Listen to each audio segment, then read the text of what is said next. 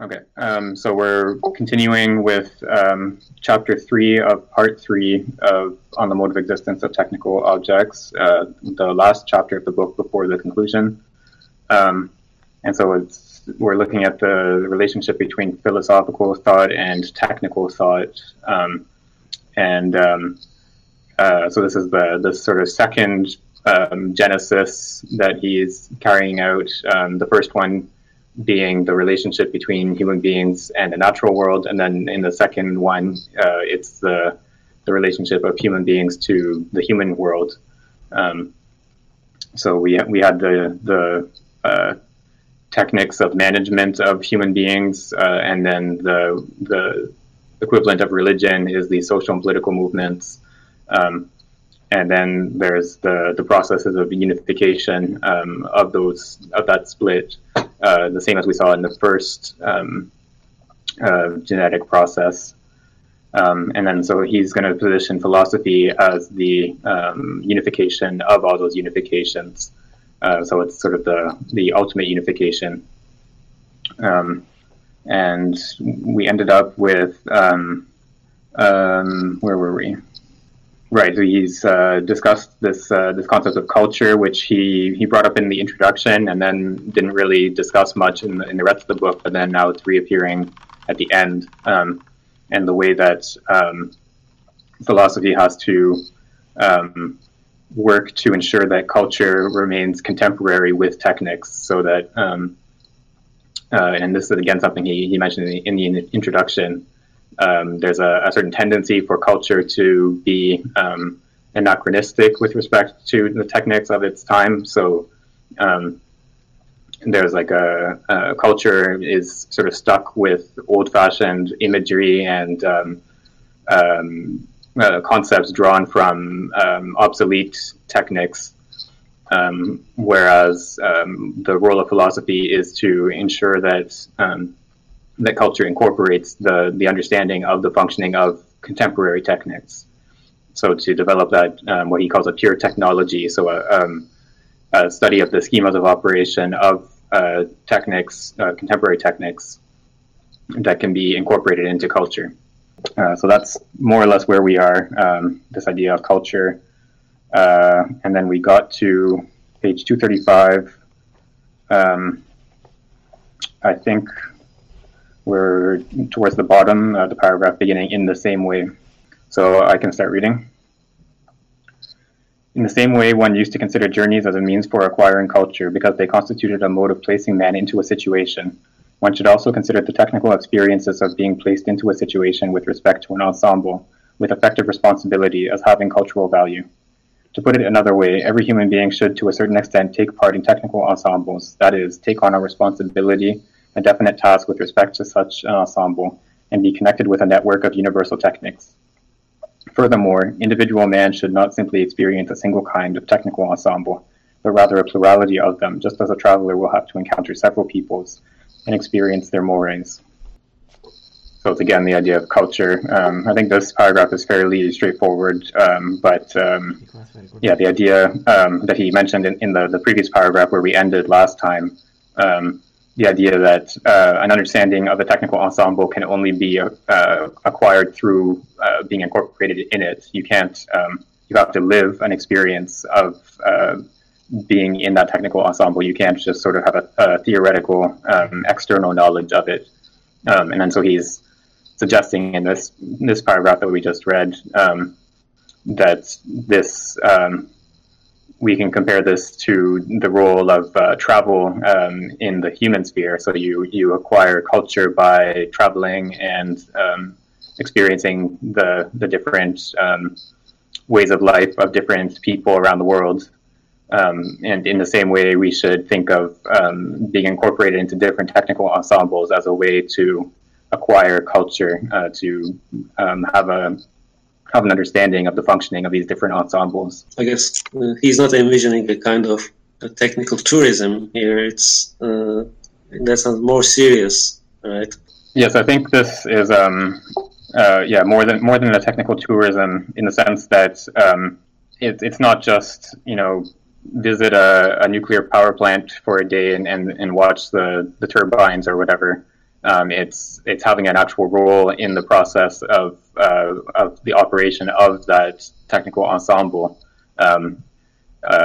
So you would be, I don't know, for a year or maybe every week, once a week or something like that, you would be part of the power plant and you would, operate the plant and something like that. I don't know exactly what he's picturing, but it's more, it's a real incorporation into the functioning of the technical ensemble and not just a sort of a visit. Well, but then I guess this would also bring into question the relationship between technique and labor. So in what kind of society would people have the opportunity to have this kind of experience in which they would be able to switch from technical media to media without being committed to a single line of work? Right, yeah, I think that is an important question, because he doesn't really, he just sort of says this would be desirable, but he doesn't really give any explanation of how we're supposed to get there, or what sort of organization of society would be necessary in order to bring about this state. And I think, to me, it calls to mind, the famous line from Marx about, was it hunting in the morning and fishing in the afternoon and doing criticism in the evening, without being a hunter or a fisher or a critic, which is presented as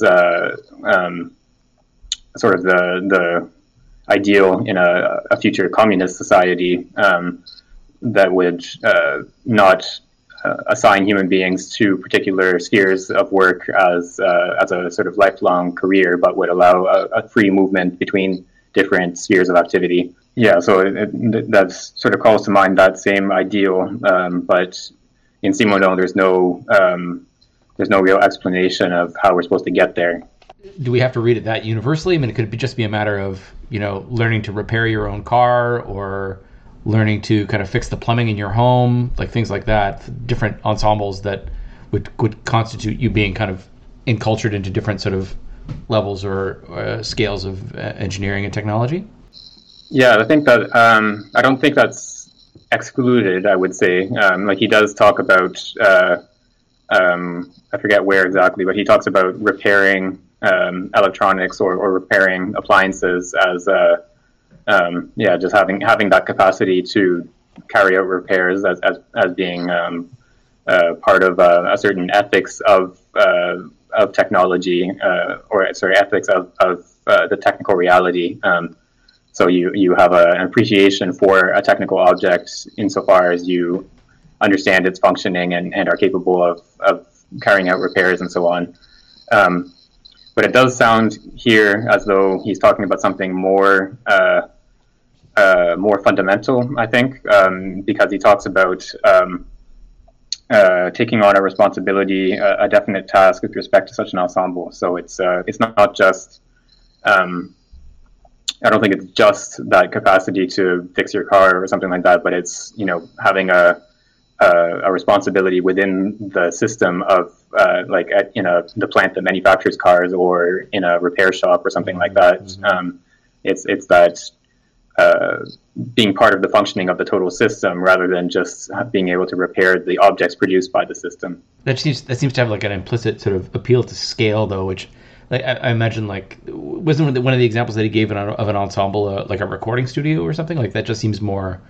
I don't know what I'm driving at here, but just that there's got to be some halfway space between these sort of more grandiose societal ways in which we talk about culture with a capital C versus, kind of everyday culture or something like that. Like I'm just reminded of some of the arguments in cultural studies around what culture is, right, and that it needn't have this sort of grand sort of scale. Yeah, I think he did give a recording studio as an example of I forget actually which term he used, if it was ensemble or not. But like the recording studio as an interaction between microphones and speakers and other technical objects that have to be connected in a certain way. But in this chapter, when he's talking about ensembles, he seems to have in mind like he talks about the way that the ensembles are integrated into the natural world, into the geography of the world. So he's talking about things like the electrical network, which has to operate in certain key points, whether it's a dam on a river, and then the power lines following a certain line on the map of the world. So there's a much, I think, in this chapter at least, maybe not in other parts of the book, but here I think he's thinking of much bigger scale systems when he talks about technical ensembles. Yeah, that's totally fair. I was playing catch up last week, so I'm probably just missing the background context a little bit. Right. Yeah. So this notion of technical ensemble, he understands it as, so insofar as Technics is at the level of a technical ensemble, it is incorporated into the natural world and forms a network structure like the magical universe.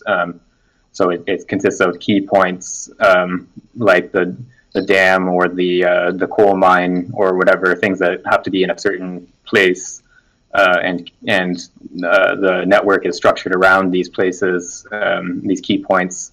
So it integrates the human world into the natural world. So that's sort of what he has in mind in the background when he talks about these technical ensembles. And so, it's something like this type of network that he says we can't really grasp just from the exterior, just by looking at it, but only through living in it, being part of that network. That's how we acquire an adequate grasp of it.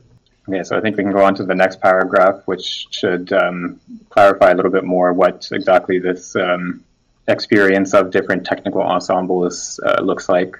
If someone else would like to read. However, this kind of experience must be conceived more as a way of experiencing the situating of each type of techniques, an ensemble of techniques, than as an effort to participate in the condition of man in each of the techniques. For in each techniques there are technicians, unskilled laborers, workers, managers, and to the extent that conditions are strictly social, they can be rather analogous at each level in the different techniques.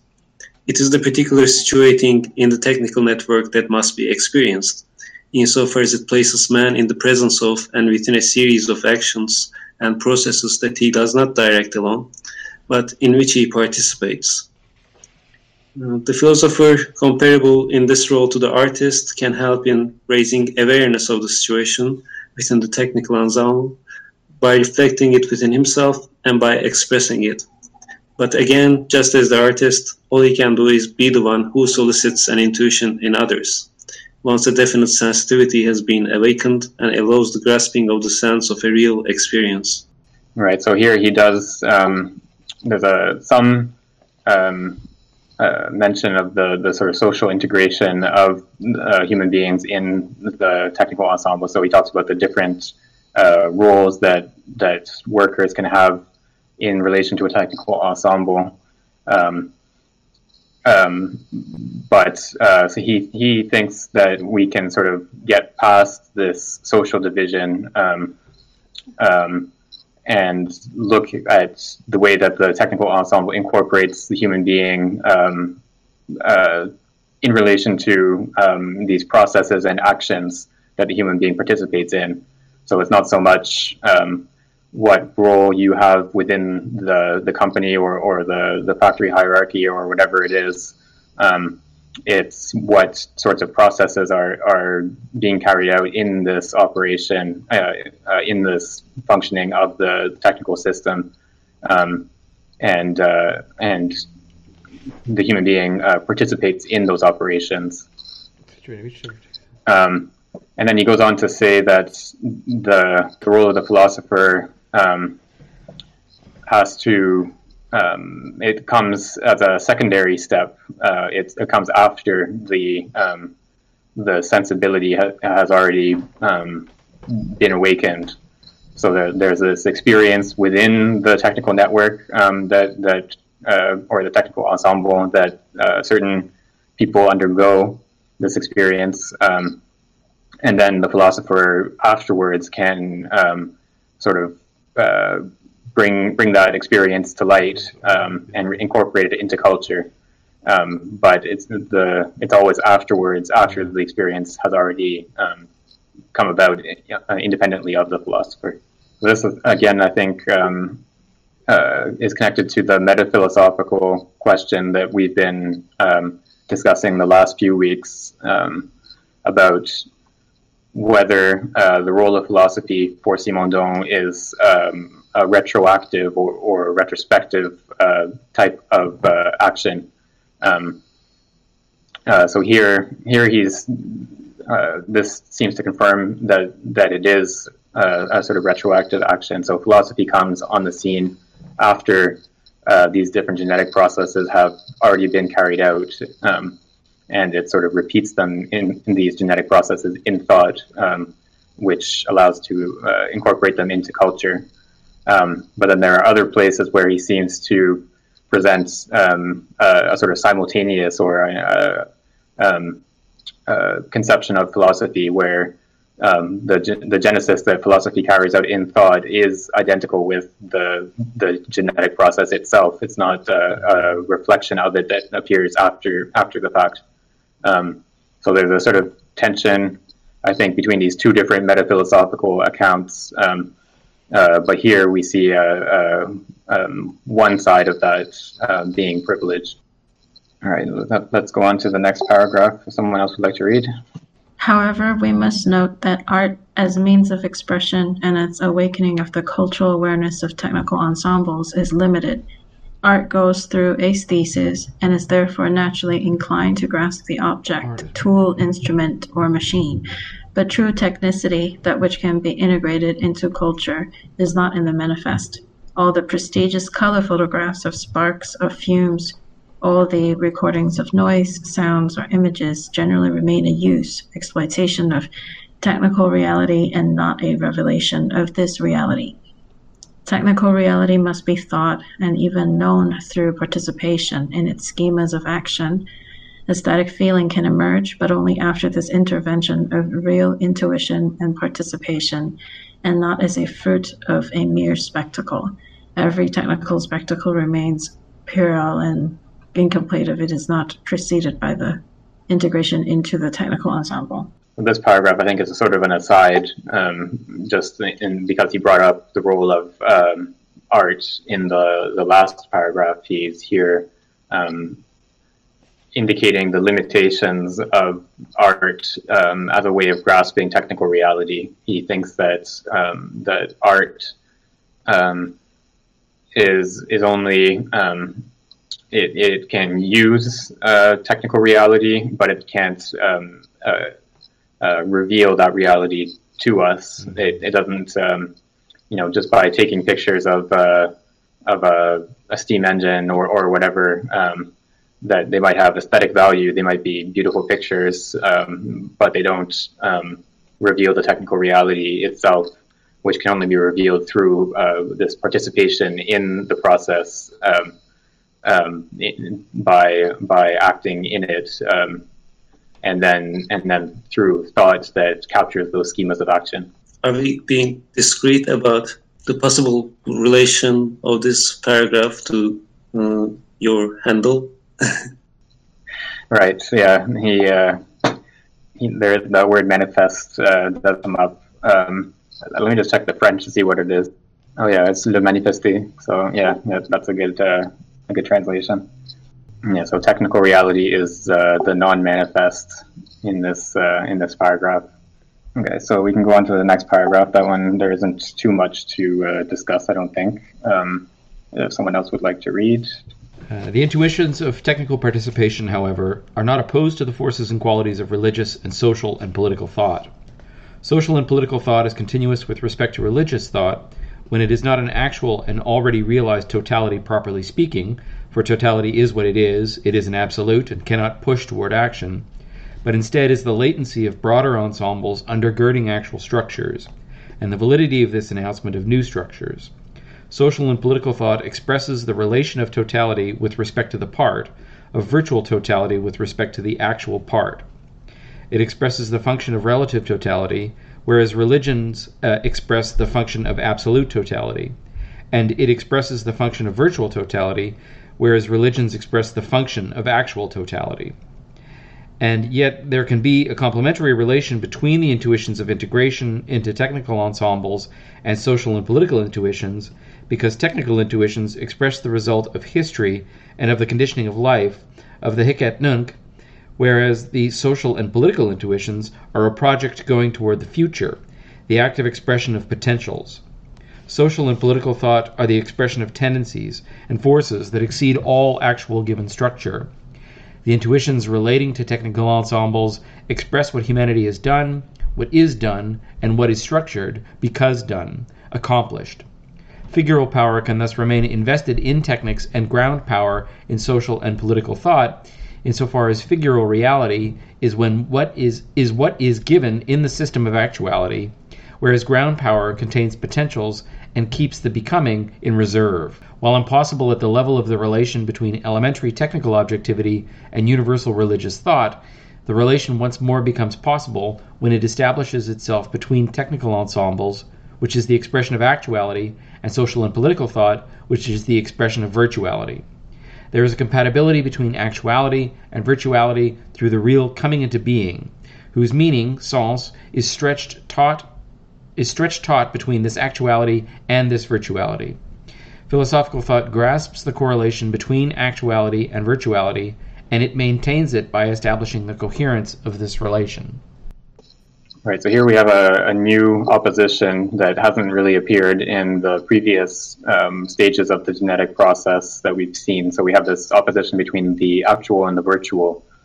So the relationship or the distinction between religious thought and political social thought has to do with the type of totality, whether it's actual or virtual. So in religious thought, it's an absolute totality, which is actual. Religious thought has to do with an actual totality, whereas political and social thought has to do with a virtual totality. So something that is supposed to appear in the future, and then this notion of virtuality or this opposition between actual and virtual is what allows for the conjunction of the intuitions related to the technical ensemble, incorporation within the technical ensemble, and the social and political thoughts. So it's because social and political thoughts have to do with virtual totality that they can capture that ground reality that is characteristic of the religion side of the split. So the technical ensemble is the figure side, and then the social and political thought is the ground side that maintains that sense of dynamism, or that allows for transformation to appear into the future. Some of the parts in this paragraph reminds me of the relation he establishes between a pre-individual charge and the trans-individual level as the mediation between individual and the collective in the other book, the individuation work, because the pre-individual charge, what he calls pre-individual charge, also sounds to contain these potentials or that are capable of being prolonged in various directions. Right, I think it's the same conceptual schema that he's operating with in both this work and the other work. So there's the pre-individual reality, the process of individuation, but then the individuated entity that results from the process of individuation has this sort of complementary. The individuation doesn't exhaust the pre-individual reality, so there's this remnant of the pre-individual reality, which is what allows for further individuation processes. And so there's always this ground reality that's left behind that is affords the possibility of future transformations. And so, yeah, it's that same sort of conceptual schema is at work in both books. But I also think the symmetry, this complementarity, might give perhaps a narrow idea of his idea of techniques, or let's say, because his idea of techniques or technical ensembles also contains some possible indeterminacy. I think he talks about indeterminacy in relation to information. Information requires some level of indeterminacy, although it is not random. So it still accommodates some sort of something akin to virtuality, although he doesn't seem to use the word virtual in that context. Right, yeah. So he brings up the idea that in order for a system to be capable of receiving information, it has to have a certain openness to it. It can't, so like say a clock that operates on a mechanism, it can't receive information because all of its functioning is determined by the operation of the mechanism. But then, I don't know, say like a radio receiver, it's capable of receiving information because it has a certain openness to possibility. So even these technical ensembles that he's describing are much more. They have much more, I guess, internal structure than, say, a radio receiver would. But there's still that openness within them, insofar as they, incorporate information that is received from external sources. So I don't know if he would use the word virtuality for that type of openness. I think he might describe it using the vocabulary of potentials rather than virtual or virtuality, but I'm not sure. And then this last sentence of that paragraph is a little bit enigmatic, I would say. So he says, sorry, let me find it in English. Philosophical thought grasps the correlation between actuality and virtuality, and it maintains it by establishing the coherence of this relation. So there's the relationship between actuality and virtuality, the contrast between the actuality of the technical ensemble and the virtuality of the social and political thought. And then philosophy, it's not clear exactly how it's supposed to do this, but philosophy in some way can institute the coherence of this relation. So somehow what philosophy does makes this relationship between the actual and the virtual possible. But it's not clear to me exactly how that's supposed to come about. I know. I take this in a limited sense because in the rest he talks about philosophy somehow mediating between the technical ensemble and socio-political thought instead of perhaps directly mediating the first level technicity and religion. Perhaps insofar as it can do that, it's a mediation between actuality and virtuality as well. Yeah, I think that's right. I think what he's pointing to here is that philosophy is supposed to play a role of mediating between the technical ensemble and this experience of the technical ensemble and the social and political thoughts. But what I'm not sure about is how. So it seems, I guess there's two different possibilities of what that mediation looks like. Is either there's a sort of pre-existing compatibility of the technical ensemble and the social and political thought, and then philosophy just grasps that pre-existing compatibility, or that philosophy has an active role in bringing about that compatibility. And this last sentence seems to point to the second possibility. So philosophy would have an active role in bringing about the compatibility between the technical ensemble, the actual technical ensemble, and the virtual social and political thought. But it's not clear to me how exactly philosophy is supposed to play that role of bringing it about. Yeah, I see your point. I think he tends to credit philosophy with some really important powers, let's say. Yeah, the classic philosophical move of arguing that philosophy is the most important thing in the world. Yeah, so it's a popular idea among philosophers. I mean, either way, there's a function, right, of making coherent the relationship. Somehow, this sense, this meaning requires some kind of work? Yeah, I think the word sense here. Sorry, let me find it in English. Yeah, they translate it as meaning, but I think direction would probably be better here. Well, direction doesn't actually work 100% either. But yeah, it has the idea of something that's pointing towards the future. So when he talks about being stretched, so actuality is directed towards the future, or this mediating role of philosophy in grasping this compatibility is sort of pointing towards the future. Yeah, but it's something that, as he's laying it out here, it's something that requires an elaboration of thought or a working through the relationship in order to grasp this compatibility.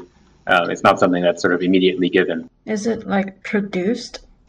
Yeah, I think that's the same question as what I was bringing up earlier. So it's the question is whether does philosophy have a passive role of sort of recognizing a pre-existing compatibility between these two spheres, or does philosophy have an active role of bringing about that compatibility?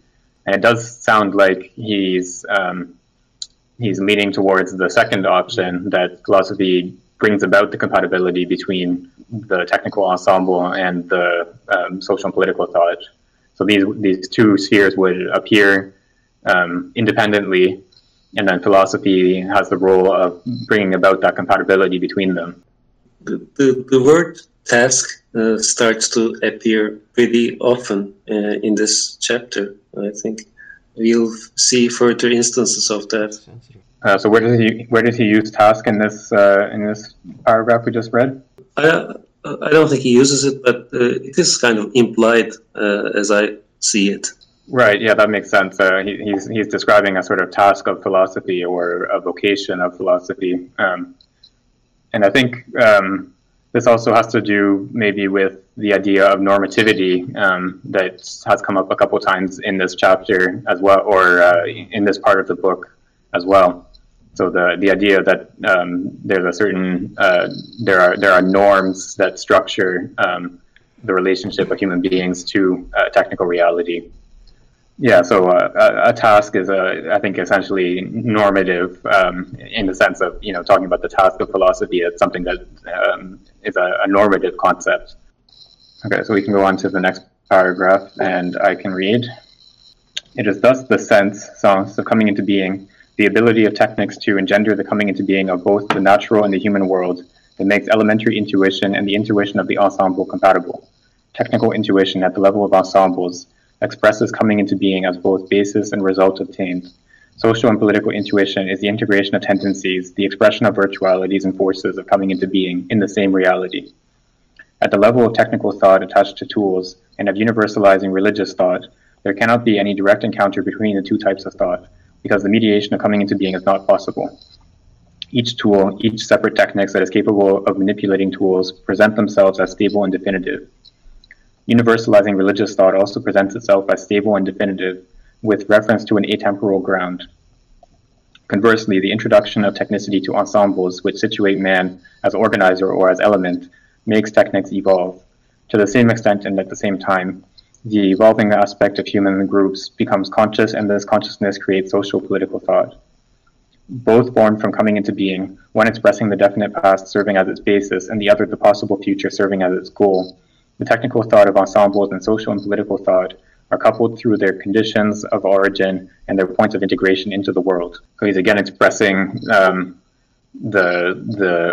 he's arguing that this unification can't come about at the level of the individual tool or the individual technical object, and religion as the universal.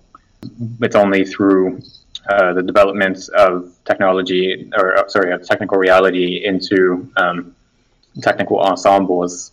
It's only when technics has reached the level of operating at technical ensembles, and then social and political thought takes the place of religion, then that you can carry out this correlation or this compatibility between the two spheres. The word stable is interesting. It is used as something which blocks change or becoming. It evokes the idea of metastability, which could perhaps be in the background here. Yeah, you always contrast stability, properly speaking, with metastability, and the difference being that metastability is a relative stability that contains potentials for further transformation, as opposed to stability, which is just static. And so here he describes, so where is it? Each tool, each separate technique that is capable of manipulating tools present themselves as stable and definitive. So the techniques that remains at the level of the tool or the technical object it doesn't have that power of transformation within itself in the way that techniques at the level of the ensemble does. In the next, not the next sentence, but the sentence after, it says, conversely, the introduction of technicity to ensembles which situate man as organizer or as element makes techniques evolve. So here we have a new, once technique reaches this stage of the ensemble, it has this principle of transformation within itself, rather than just being something stable and sort of given. Yeah, the part right after the passage you read is also interesting. To the same extent, at the same time, it looks perhaps insignificant, but it sounds like a strong claim for this profound communication between the rhythms of their evolution, between the becoming conscious of human groups, which creates social political thought, and the evolution of techniques. It's like they are coupled really tightly here.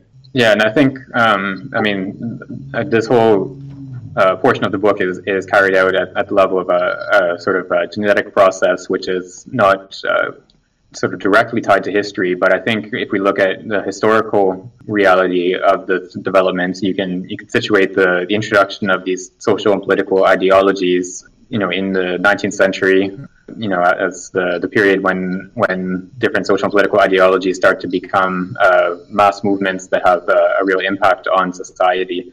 And at the same time, you have the development of, for example, railway networks, telegraph networks, this introduction of the technicity at the level of the ensemble rather than at the level of the individual. And there is a direct relationship, between those two spheres, like a causal relationship in the sense that, having a telegraph network, of course, makes it possible to organize a political movement across a whole political body, whereas before the introduction of this network, that type of organization would not be possible. So there's definitely a causal relationship, but what he's pointing to here is not directly tied to that causal relationship, but I do think that it's what he's describing here has some historical validity as well. Yeah, it is. It seems like a reciprocal action, reciprocal causality scheme working between them. Right. So the other direction of the causality is a little bit harder to, I think, identify historically. So to what extent do the political ideologies have an impact on the technical network or the technical ensemble? I think that's something that maybe appears later. Like in the 20th century, you have the role of different political ideologies structuring the creation of a technical network. I'm thinking of like the Soviet Union, for example. Of course, you have a political ideology that carries out a massive transformation of the technical system of the country. But maybe I'm not sure in the 19th century whether it's possible to see the same level of causality operating in that direction from the ideology to the technical ensemble, but maybe there's other examples that I'm not thinking of. All right, we can go on to the next paragraph if someone else would like to read. Thus, it is within the perspective of permanent change within technical and social political structures that technical thought and social political thought can coincide. Elementary technicity, the one that animates the thought of artisans, and religiosity with a universal basis, the one that is contemporary with the first development of techniques, can serve as paradigm for thinking the coming into the being of technical ensembles and for thinking the coming into being of totalities. Without the norm of elementary techniques and that of universal religiosity, the technical thought of ensembles in a process of coming into being and the social and political thought of evolving communities would lose their reciprocal tension. The thought of technical ensembles needs to be inspired by that of elements and that of the coming into being of the human world by the function of totality in order for these two forms of thought, which must meet analogically, but which must not be confused with each other, to preserve their autonomy and not enslave one another. Because the functional totality of thought coming from the primitive relation with the world must be maintained by the real bipolarity of the primitive phase shifts results. Culture is directed by this bipolarity. It develops between technical thought and religious thought. It is culture that links the lived understanding comprehension of the technicity of ensembles with that of the human groups represented in social political thought. So he's pointing here to this reciprocal tension between the coming into being of technical ensembles and the coming into being of social organization. So he argues that this tension is necessary. There has to be this tension in order to preserve the bipolarity of the original magical universe or the basic relationship of human beings to the world.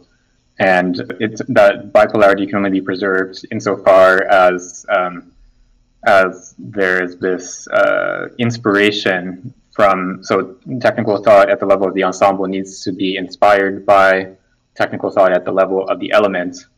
And then likewise, or conversely, social and political thought has to be inspired by the function of totality in religious thought. And it's only when those two conditions are met that the reciprocal tension between the two spheres is maintained. So that without that inspiration on both sides, then the tension will disappear.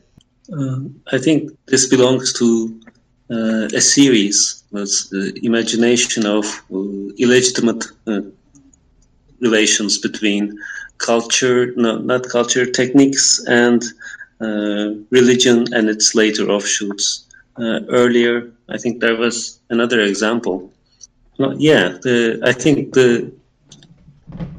a passage that opened this chapter, it was talking about the techniques of the human and how the techniques of the human can flip into a politics and the other way around, and this constitutes some sort of false dialogue. This is perhaps even worse than a false dialogue, the danger of one enslaving the other. Yeah, I mean, the term enslave is a pretty strong term.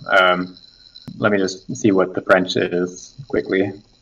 Yeah, so the translation enslave each other, that's a perfectly accurate translation. Or enslave one another, sorry.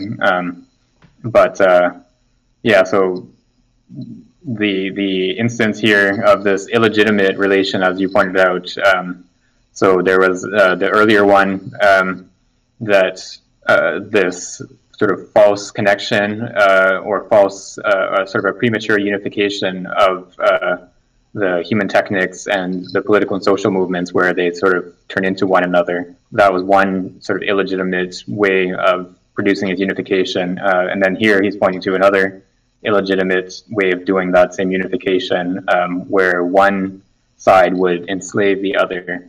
Yeah, so I'm not sure what exactly the relationship is between these different moments or these different illegitimate unifications, but yeah, this one does seem to be even worse than the previous one.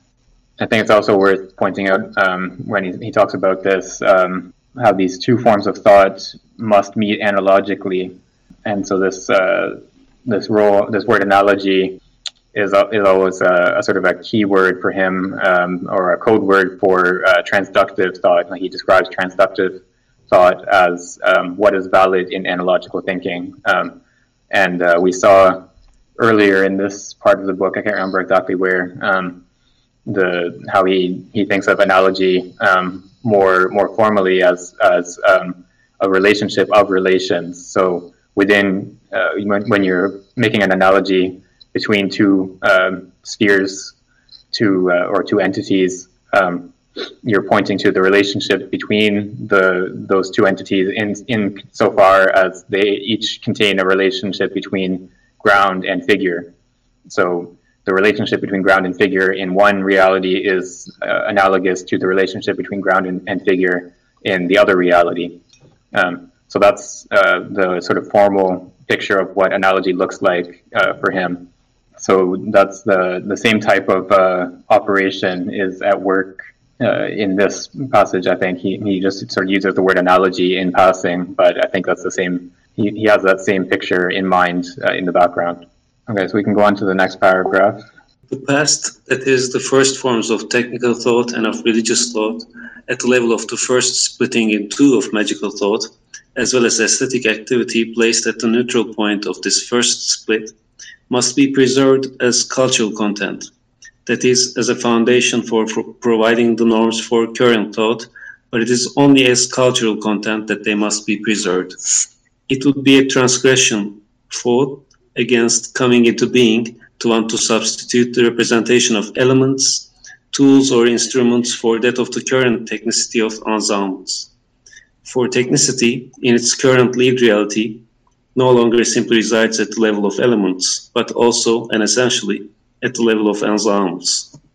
Today, ensembles are depositories of technicity in the same way that the fragmentation into elements had been prior to this.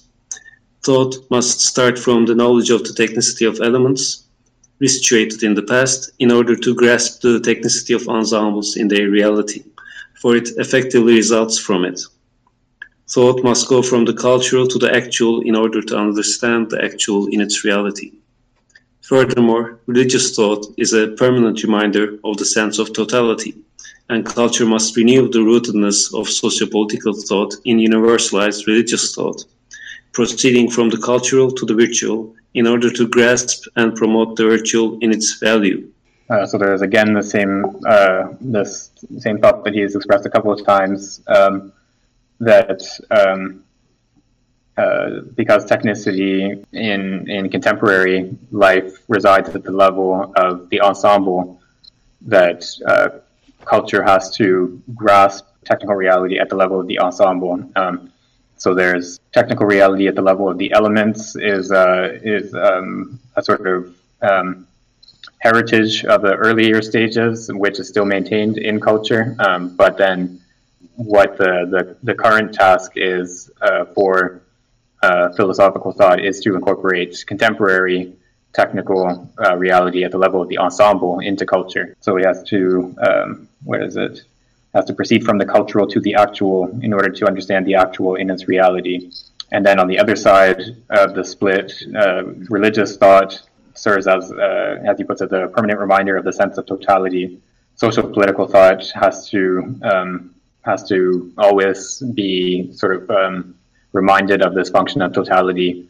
And so the cultural has to proceed to the virtual, so the virtual being the role of the social and political thought pointing towards the future in order to grasp and promote the virtual in its value. So the virtual has a value, and then the actual has a reality. So that's the sort of conjunction of those concepts. And I think with the concept of value, we can tie this back again to what we were discussing earlier about normativity, because value is an inherently normative concept as well. So there's just another instance of a normative concept being introduced here in this third part of the book. I am reminded that, again, perhaps in these readings of Simondon's relationship to Canguilhem. Canguilhem was, I think, he was a self-declared, self-proclaimed philosopher of value. He really took it really far in terms of thinking the living being in terms of value, as a center of value. Yeah, I know very little about Canguilhem, so I can't really comment on that, but I remember that this book is actually dedicated to Canguilhem, if I'm not mistaken. And there are even weirder, if I may say so, inventions in the other work about this value business. He coins a word called axiontology, I think, like value ontology. Right. I don't remember if he used that word, but he definitely talks about an axiology, like a science of values, which I think we saw also in one of the articles that we read months ago. I can forget which one exactly. But yeah, sorry, I just checked the acknowledgements, and yeah, there is an acknowledgement to Canguilhem for lending him a number of rare works written in German from his own personal library.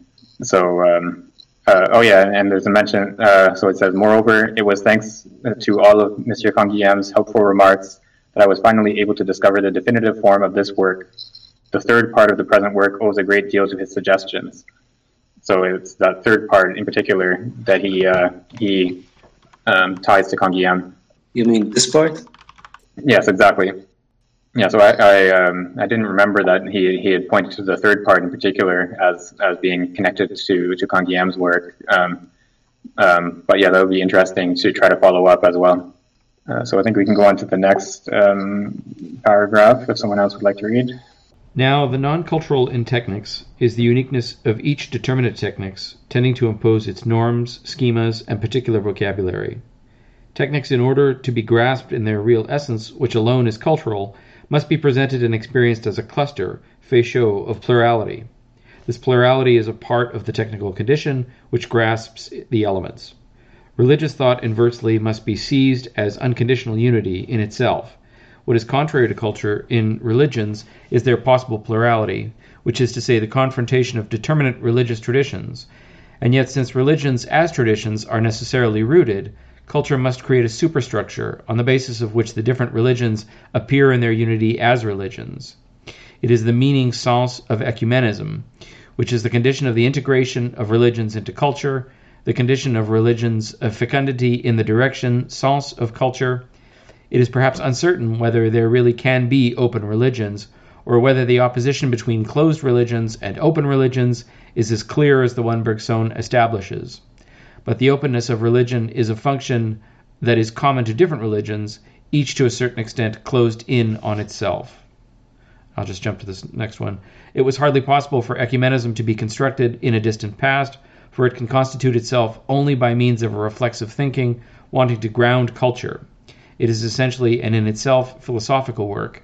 It necessitates becoming aware of the deep sense of religions, which can occur only by resituating them within the coming into being of thought on the basis of primitive magic. To this day, limited ecumenisms, as within Christianity, have arisen, but it is a universal ecumenism that philosophical reflection must develop so that religious reality integrates itself into culture. So we have this role of ecumenism that he introduced earlier in this part of the book, I think sort of in passing, but then he's developing it more here. And so there's a contrast between the integration of techniques into culture and the integration of religion into culture. So techniques are what is essentially cultural, or what can be incorporated into culture from techniques is a plurality. He describes it as a cluster of plurality. You could also say a bundle of plurality.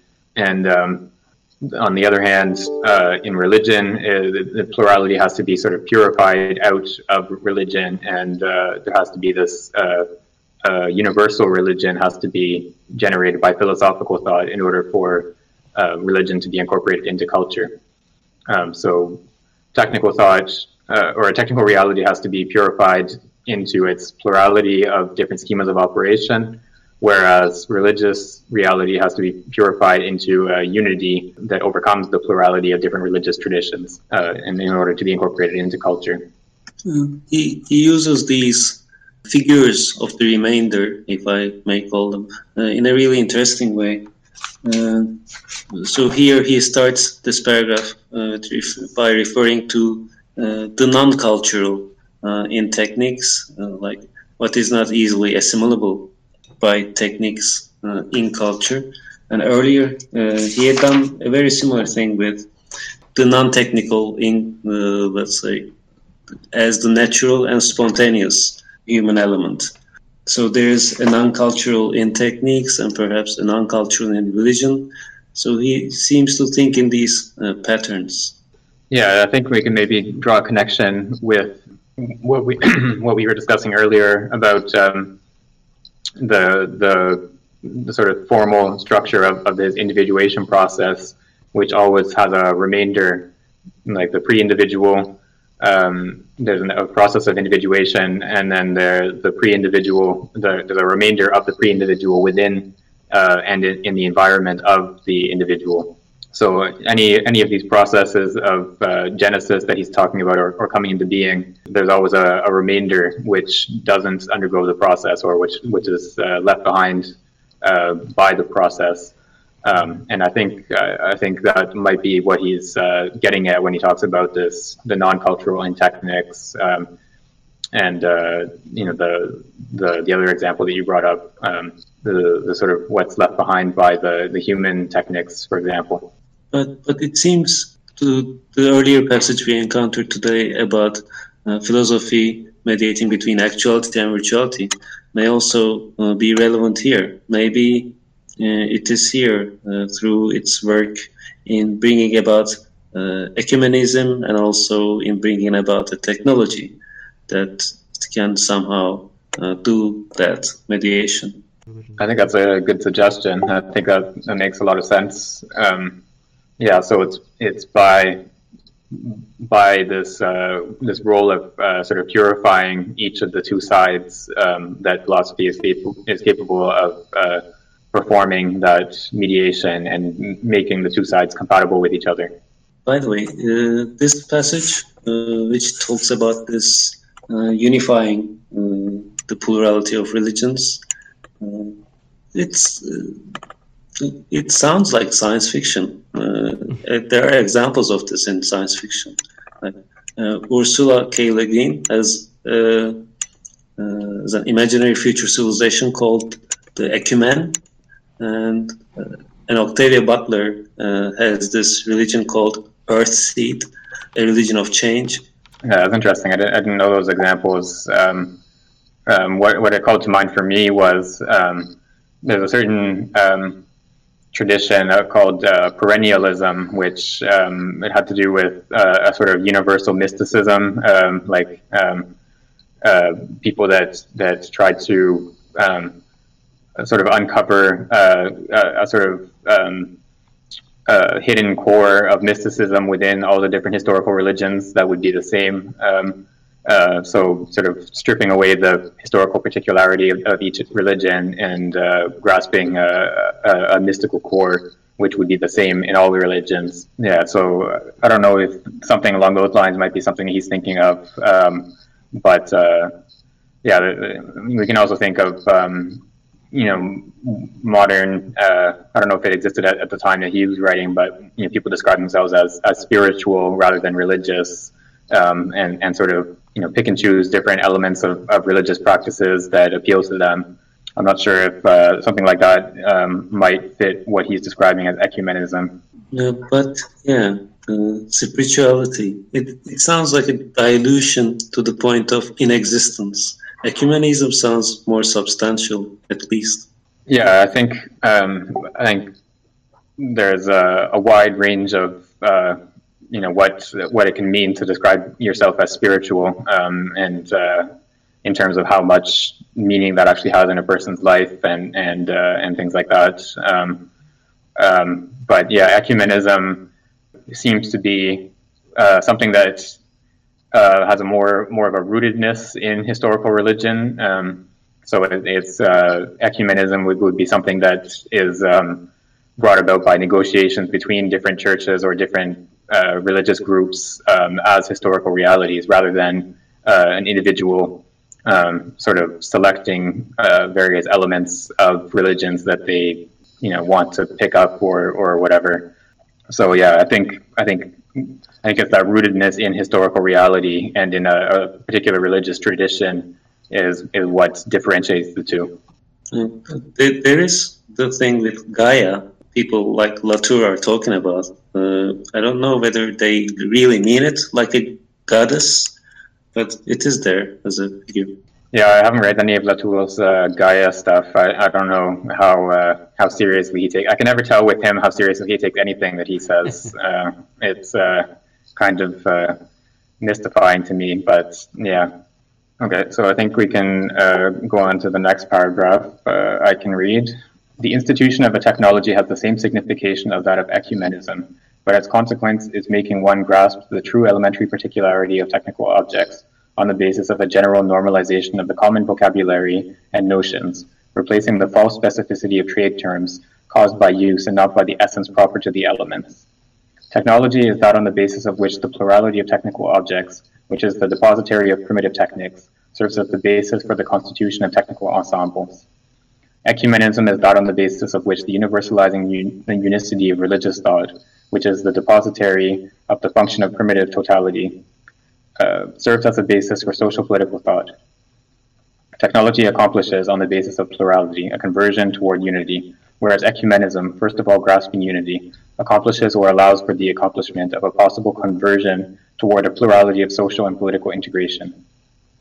The conscious grasping of this function of plurality and of the function of unity are necessary as a basis, so that mediation at the level of this encounter between the status of plurality and the status of superiority with respect to unity that is realized by the structure of articulation can be possible at the neutral point of the coming into being of thought.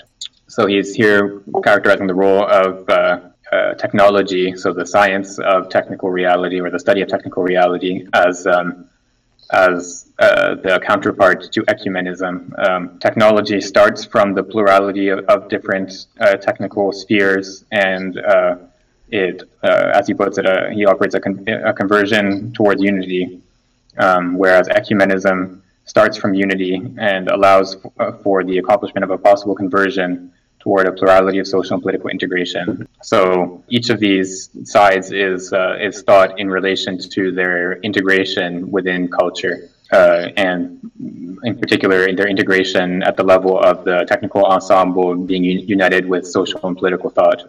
So the ecumenism operates, purifies the religious traditions and unifies them, but only in order or for the sake of the integration of religion in the form of social and political thought with technical ensembles.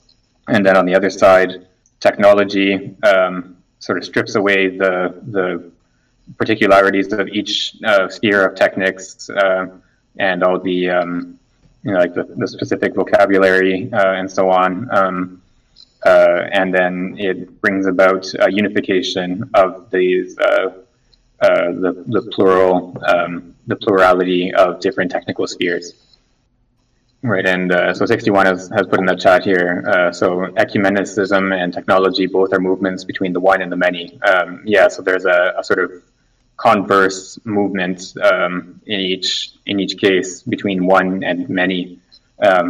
So the technology moves from the many to the one, and in the sphere of religion, we move from the one to the many. All right, I think we can go to the next paragraph if someone else would like to read. However, in order for philosophical thought to be able to perform the integration of the sense of techniques into culture, it is not enough that it applies itself to culture outside philosophy, strictly speaking, as it could accomplish a limited task out of duty.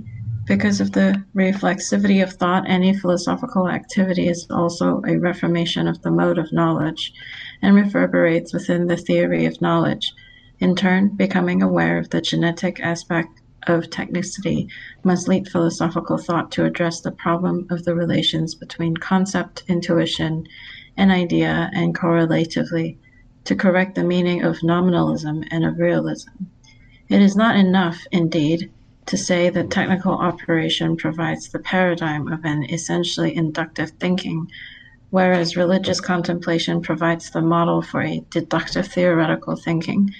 This double paradigmatism is not limited to the sciences, It extends to philosophical reflection by providing it with the modes of knowledge that can be used and transposed onto other domains. Furthermore, the technical operation and religious contemplation provide the implicit axiomatic for all subsequent knowledge. There is indeed a link uniting the mode of knowledge by concept, intuition, or idea to the implicit axiomatic. This implicit axiomatic is constituted by the relation that exists between the reality to be known and the knowing subject, that is, by the primary status of the reality to be known. Technical thought indeed provides the model for the intelligibility of the elements taken one by one in their combination and of their mutual relations that are constitutive of the ensemble. The real to be known resides at the end of the effort for knowledge. It is not a mass given all at once in its totality, made of elements because it is knowable as a combination of elements. This reality is essentially an object. Conversely, being the paradigm of detective thought, religious thought starts from a function of the whole instantly recognized as having unconditional value, and which can only be made explicit but not constructed and produced by the thinking subject. Religious thought provides the model for the contemplation of being, for a respective being that can never fully resolve itself in knowledge, but for which a certain representation can be formed. The knowledge and the subject who receives it remaining complete inferior with respect to being. It is in fact being that is the true subject and the only complete subject. The subject of knowledge is only a secondary subject by reference to the first and by participation in it. Knowledge is conceived as an imperfect doubling of being because the subject of knowledge is not the true subject. This contemplative mode of knowledge is the basis for idealist realism and philosophy. The ethos is a view of being, a structure of being that exists for itself before being thought. It is not essentially, and from the start, an instrument of knowledge. It is first of all a structure of being. It is only secondarily, and by way of participation, that it becomes a representation in the soul, by virtue of a relation of kinship between the soul and the ideas. It is neither formed nor constructed by the subject. There is no genesis of knowledge, only the discovery of the real by the mind esprit. Knowledge is an imitation of being because being is essentially subject within itself prior to any awareness by the secondary and imperfect subject, that is man. For an example of such a metaphysical axiomatic, one can reference the one governing the theory of knowledge in Plato. The good is absolute and first subject. It is what structures the plurality of ideas, none of which can be entirely subject for itself, insofar as it is this or that idea. The good is the metaphysical translation of the function of totality as subject, prior to and higher than definite knowledge, guarantee of the intelligibility of this knowledge and of its validity.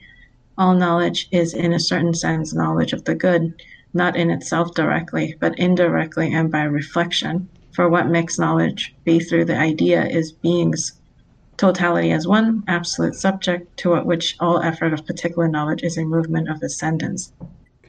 The knowledge of man carries out in the opposite direction the ontological path, going from the good to objects through ideas, going up from objects to the ideas of which they are the objects, and from the ideas to the good according to the analogical relation. Right, thanks for reading that giant paragraph.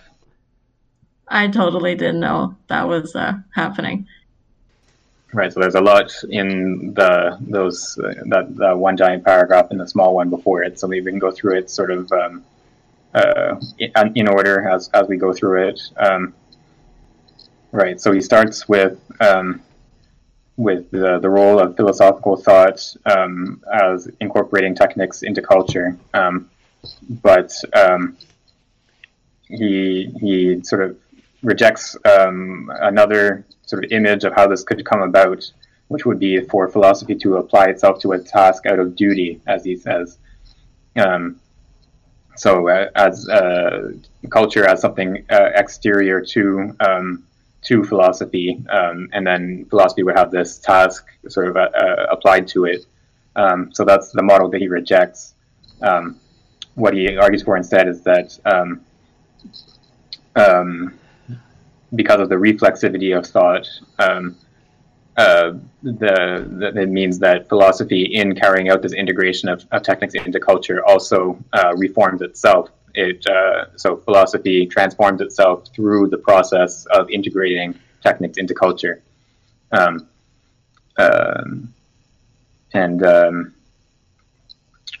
it transforms in becoming aware of the genetic aspect of technicity. Philosophy transforms itself and transforms the theory of knowledge, the relationship between the concept, the intuition, and idea. And then that leads him into this sort of digression or development on the idea of nominalism and realism. So I'll leave it there for that first paragraph. Right, so then he goes into this second giant paragraph. So he starts. So he's qualifying something that he had stated earlier. So it was in the previous chapter, I think, when he talks about the way that technical operation is essentially inductive, whereas religious thought is essentially deductive, or is the model for deductive thinking. So then he's sort of qualifying what he had stated earlier, and he wants to extend this into the sphere of philosophy. So within philosophical thought, there's how does he put it? Right, this double paradigmatism. It also applies to philosophy. And so the modes of knowledge that appear in philosophy are modeled on the technical operation and religious contemplation. So there's this implicit axiomatic, which is a kind of paradoxical concept, I think, but there's an underlying structure of thought which is borrowed from the sphere of technical operation or of religious thinking. Which is applied in philosophy to understand the relationship between the knowledge and the thing known. So on a translation note, throughout this paragraph, they use the term being, but I think in some cases it would make more sense to say the being. Let's see if I can find an example.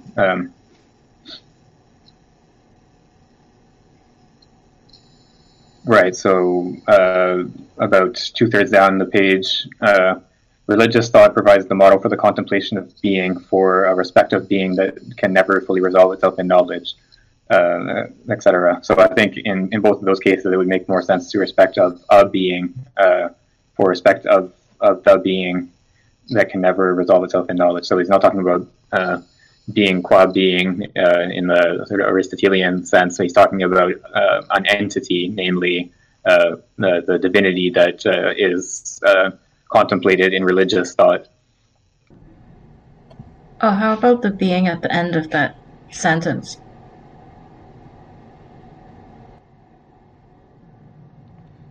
Yeah, I think it would also be better to translate it as the being.